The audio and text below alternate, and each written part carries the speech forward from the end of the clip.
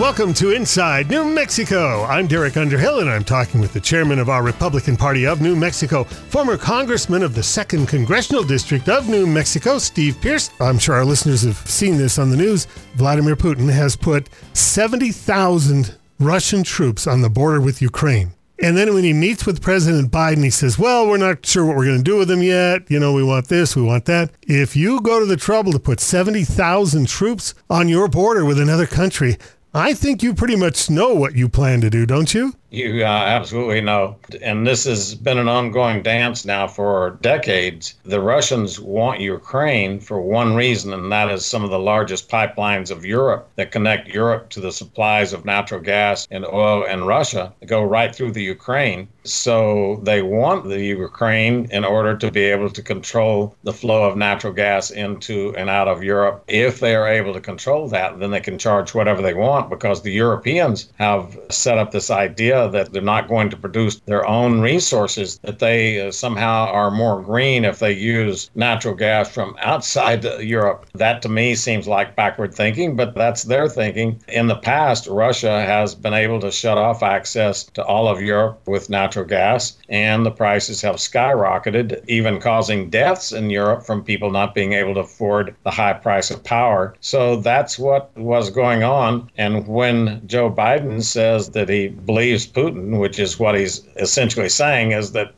we'll just wait until you kind of figure out what you're going to do with those, and then we're going to make a statement. But the truth is, he already gave them approval for another pipeline, which would bypass the one through Ukraine. But I think the Russians are just feeling like, okay, if we can go ahead and just take the Ukraine while America's in a very weakened state. They're weak with their weak leadership. They're weak with inflation. They're weak with the commitment of the Congress not being behind any war resolutions. The Democrats control the House, the Senate, and the White House. And so this is probably the weakest point we'll have in decades. So you see that China and Russia are flexing their arms, and they're going to change the geopolitical makeup of the world. When President Trump was in office, we were shipping oil to Western Europe. They weren't dependent on Russia for that. Didn't that mess up Russia's plans and lower the price of oil for Europe? Absolutely. And that's the value of us exploring for our own resources and exporting it. We passed about 6 or 8 years ago, and I was one of the key members of the initial bill, but we passed the bill that allowed us to export oil for the first time in 40 years. So we untied our hands from behind our back. We had tied them behind our own back with legislation. And when we did that, then the U.S. began to find dramatic new resources of oil, a lot in New Mexico. And because of that bill, we had a destination for that oil, and we began to be not only self-sufficient in energy, we began to export energy around the world to our friends in Europe, to our friendly allies in Asia. And so it was a very productive bill. And Joe Biden was not in office but a few days before he began to shut those resources off, began to tell people, if you're investing on public lands, then don't think that you're going to get your investment back. So it has choked off our supply of oil, and we're not able to provide our own oil, much less to our friends and allies around the world. So the Russians and Chinese know this is a very weak administration, especially regarding international policy and our national security, and so they're going to take advantage of it while they can. I'm curious about that bill that got passed back in the 70s that said we couldn't sell our oil outside the United States. When that got passed, do you suppose there were any Russian lobbyists that were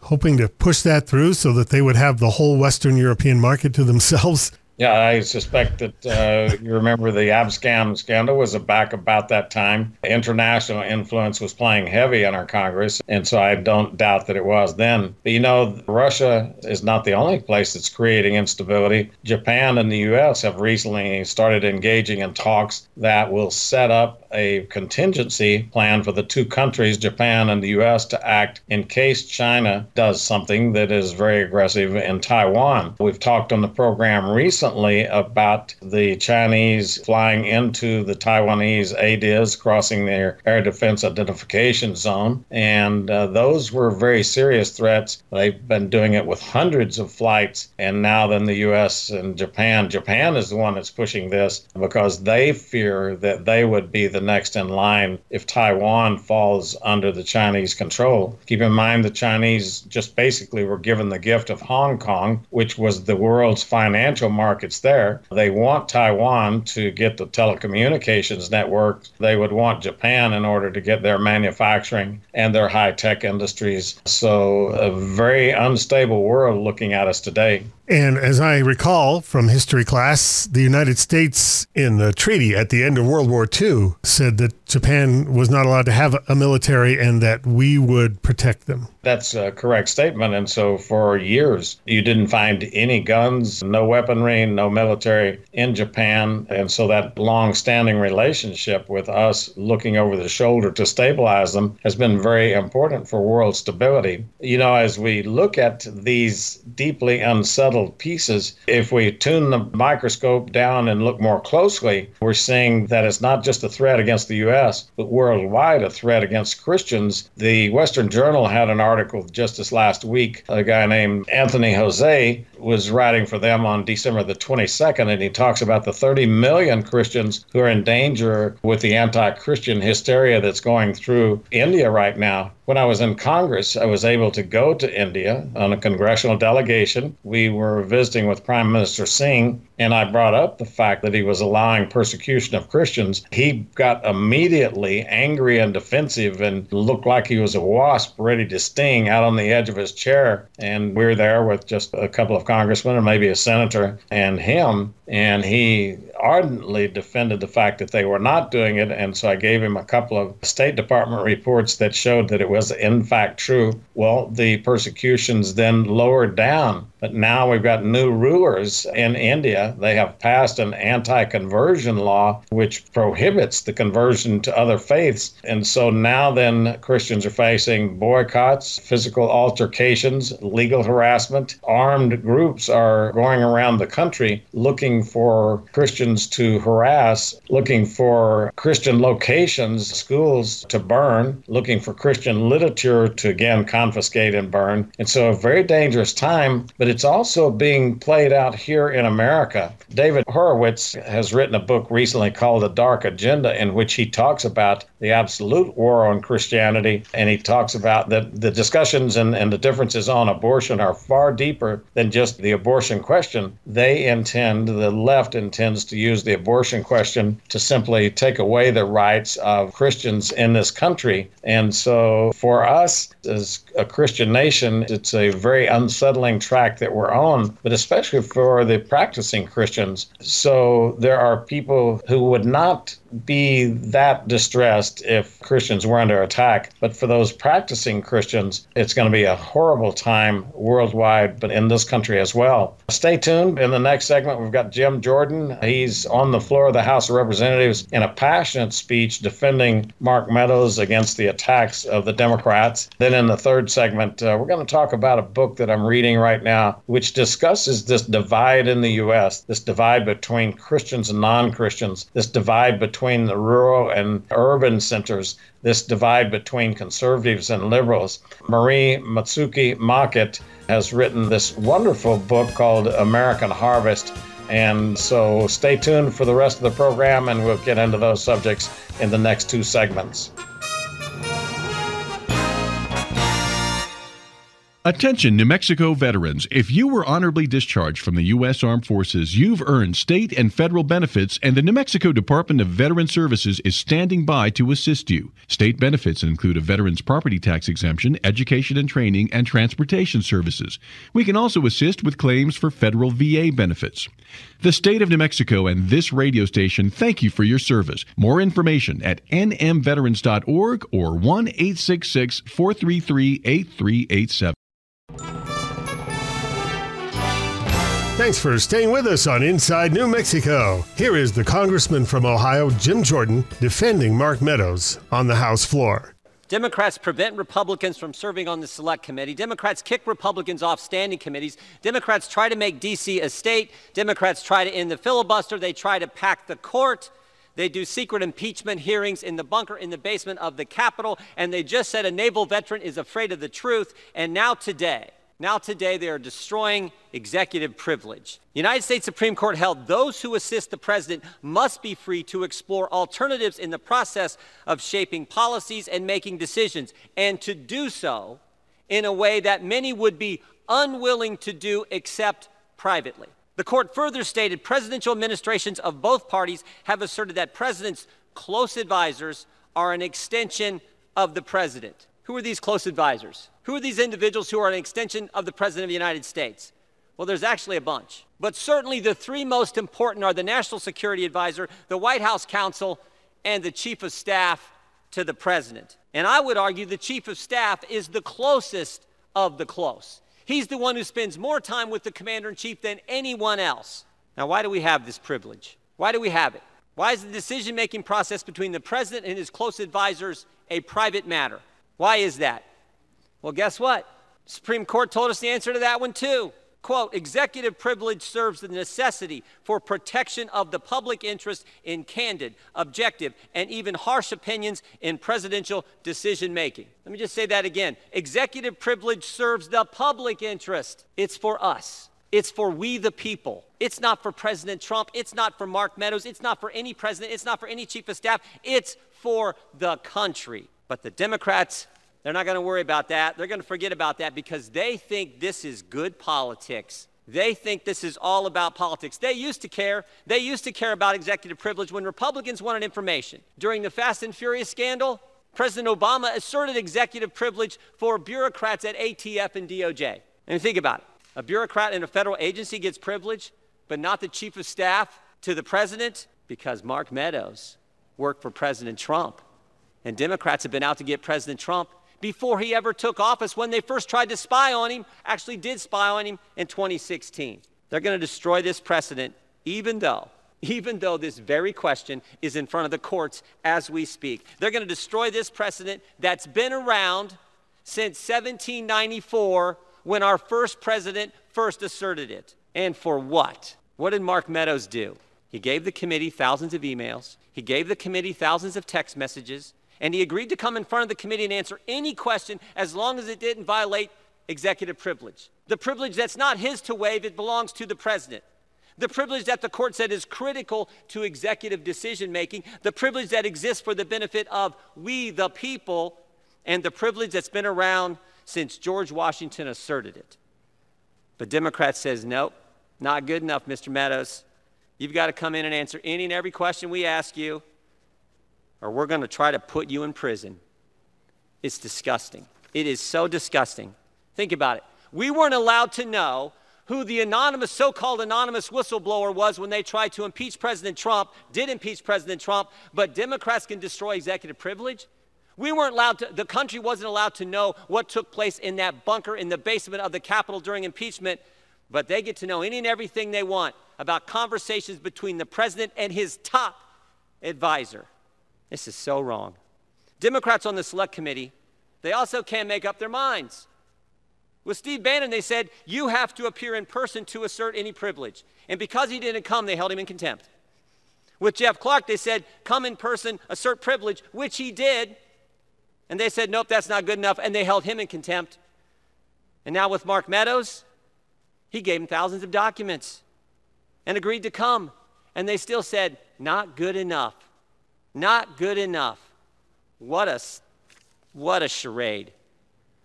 Make no mistake. Make no mistake. When Democrats vote in favor of this resolution, it is a vote to put a good man in prison. That is what don't pretend to argue either. Don't even attempt the argument. No, no, no. This is just a House acting. The Justice Department will make a decision whether to prosecute or not. Come on. Is there anyone who believes that? It took the Attorney General all of 5 days to treat parents as terrorists. All of 5 days. If a left-wing political group can write the White House asking the Department of Justice to use the Patriot Act against moms and dads, and 5 days later the Attorney General of the United States does just that, then what do you think he's going to do when 225 Democrats in the House of Representatives ask him to put President Trump's chief of staff in prison? I've been in Congress a while, 15 years. I've seen Democrats weaponize the government to attack their political opponents. 10 years ago, they used the IRS to target good people around this country, good conservative people. 5 years ago, they used the FBI to spy on, abused the FISA process, used the FBI to spy on President Trump's campaign. 2 months ago, it was the Department of Justice using the Counterterrorism Division at the FBI to put a threat tag, a label, a designation on parents who had the gall to go speak up at a school board meetings and defend their kids, speak out against some crazy curriculum. And now they're destroying executive privilege. Now they're attacking that. And this might be the worst. Destroying a precedent that has been around since George Washington and treating Mark Meadows as a criminal. Mark Meadows is our former colleague. He is a good man, and he is my friend. And this is as wrong as it gets. And I think deep down, everyone knows it. I think they know it as well. They know this is wrong. We've all served with this guy. He is co-sponsored. He's done more work with Democrats than probably any Republican. We all know what a good man he is, and this is as wrong as it gets. You all know it. But your lust for power, your lust to get your opponents is so intense, you don't care. I hope you reconsider. I hope we don't take this action. That was Congressman Jim Jordan from Ohio speaking on the House floor. Steve Pearce and I will be back in a moment. We'll talk about the great divide between the left and the right in our country and the persecution of Christians in our country and around the world on Inside New Mexico.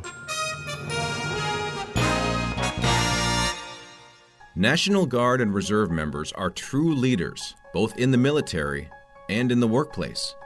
They are highly skilled and get the job done every day.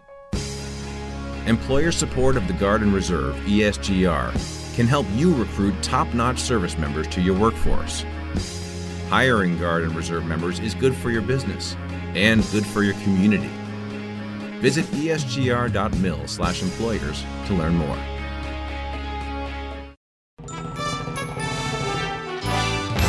Welcome back to Inside New Mexico. I'm talking with the chairman of our Republican Party, Steve Pearce. And Steve, I know we're going to talk in this segment about the division in the country, and I take that a little further before we get to your point. I'm starting to think we're getting played by our enemies. If you're China, if you're Russia, you'll love the fact that you see marriages breaking up over I'm for Biden or I'm for Trump or I'm red or I'm blue. I think we're getting played because I remember, and you go back further than me, but Nixon McGovern, that was pretty heated, but we didn't have anything like we have now. I think they're throwing flames on the fire. They'd love to see us in a civil war where they could just come in and take us over. Maybe that seems a little extreme to some people, but when you look at what's happening on social media and different things, it seems like they're fanning the flames, wanting us to fight with each other. Yeah, and we're currently showing a zeal to fight with each other that is unprecedented, except for the time of the Civil War. So Marie Matsuki Maket, her mom was Japanese, and of course she grew up during World War II. But she married an American who happened to be a farmer, a wheat farmer in Nebraska. The Mockett family had owned for 100 years about 7,000 acres of wheat land in Nebraska. And each year they would have a custom harvester come through. Those custom harvesters start down in Texas, and the wheat ripens at roughly 20 miles per day. So you can imagine that they start in Texas and they move 20 miles north every day. And that's assuming that the weather is perfect, and which it never is. Those custom harvesters work all the way to Idaho. And she followed them and traveled with them, worked with them out on the harvest. Now, this is particularly interesting to me because when I was about 14, Mom had an uncle who participated in the custom wheat harvest, and she had suggested into my fertile mind that I might want to go along with my uncle and travel all summer long on that wheat harvest, just sort of like carnival workers moving from one town to the next and carrying her equipment. It never did work out. But reading her account is fascinating how this $20,000 and $30,000 and $40,000 contract with each individual is conducted by a handshake. And she said you'd never find that in the city, that everything is conducted through lawyers, but through the broad swath of flyover America, that total red zone all the way from inside the left coast to the east coast. The blue areas generally are on the exterior part of America, The red parts are the interior parts, and the red parts are the ones where they actually do things. They actually fix things. And she said that's a major divide between city and urban. She said people in the city, they don't know how to fix anything. And so you get this kind of fascination with getting back to nature and living on your own. The whole discussion of organic foods, she says, is literally a discussion of the Great Divide.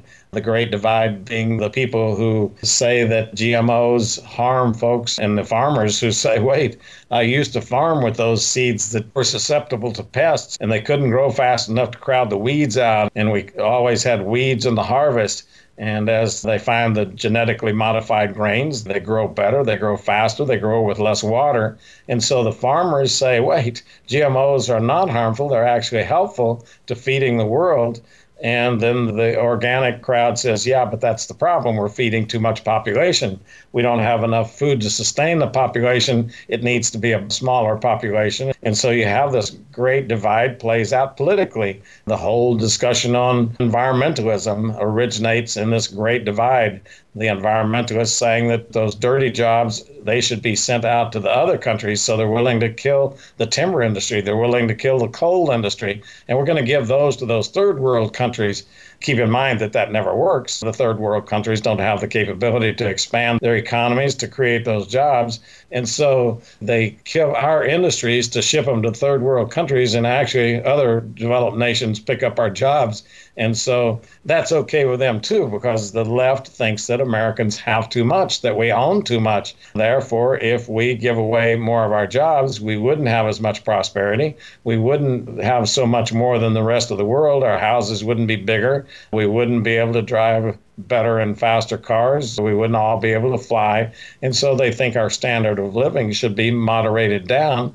And again, we as conservatives say, no, we should lift all boats with the same ocean, that if we will increase the economy, that the poor people will have more income and that they'll have better job opportunities. Instead, we crowd jobs out of here, send them to Venezuela or Iran or wherever we send them, then the working poor don't have jobs here and they have to depend on government payments to make their living. And that, again, is one of the great divides, that the left wants people to be dependent on the government. Right now, the government was paying more to people to stay home and not work than you could get by working. And so it created tremendous problems for our employers who could not find workers during the COVID. And so this great divide that she talks about is playing out across America. And she digs deeply into the questions of faith. She herself is not a believer, but she also is not willing to ridicule the believers. Again, this family that she's traveling with, the Walgamuths, the patriarch is a guy named Eric. He and his family travel this custom wheat harvest every year. And so she's looking at that family who are strong evangelicals, and she goes to church with them and tries to figure it out. She talks about being very confused at first when she's in churches because she said none of it makes sense. Then as she travels with them more and more, and they're having great discussions while they're driving in the combines or whatever, in the wheat trucks, they're having great discussions. And of course, this is over months. And she points out the questions that she's asking and that we all should be asking can't be answered in a simple yes or no. They can't be answered in a sentence. They can't even be answered in a conversation. You have to kind of live it, and you have to kind of live in it and see the answer over a period of time. And that's what she's doing, as her eyes are open and she sees a great need for the Christian faith and a great calming in the lives of those people who believe versus the very frantic nature of the people in New York. At one point, she goes back to New York for a 2-week class, and she talks about how that the peace and the calm that she had kind of made a part of herself disappeared almost immediately. And so as she went back and joined the harvest, and she kind of had to learn that peaceful calming again there. So I would recommend it highly. American Harvest by Marie Matsuki Mockett, talking about the things that we've been talking about earlier in the program. Why the left hates Mark Meadows, why Jim Jordan has to defend Mark on the floor of the House. I know them both. I know them well. They're very good men. And why does the left hate them? Why does the left hate Christians? And why are Christians under attack, not just in this country, but worldwide? And so these are questions that are not going to be answered easily. I would recommend that people be thinking about them as you start this new year. Think about the great divide in this country that you were talking about, the fact that families break up over politics, that nothing transcends the political differences now much at all. So it's a good journey to involve yourself in, but let's take a look at the other side. Let's commit to know the other side better, to work with them more, even within our own families. And let's start healing the divides that split us. I think that's the best New Year's resolution that we could have, is to learn more about the opposite viewpoint and learn more how to defend our own viewpoints.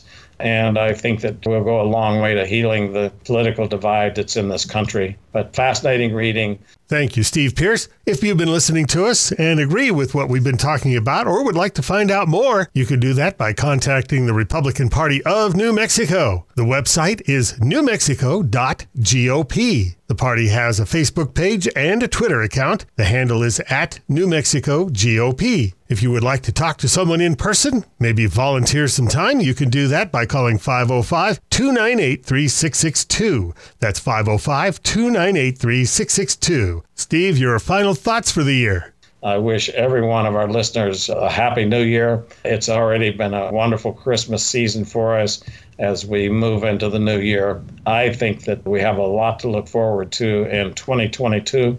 I think that the nation is going to reestablish its conservative course. I think the leaders nationally are going to be put into office that will steer us on that course. But God bless all of our listeners. And again, a happy new year to you.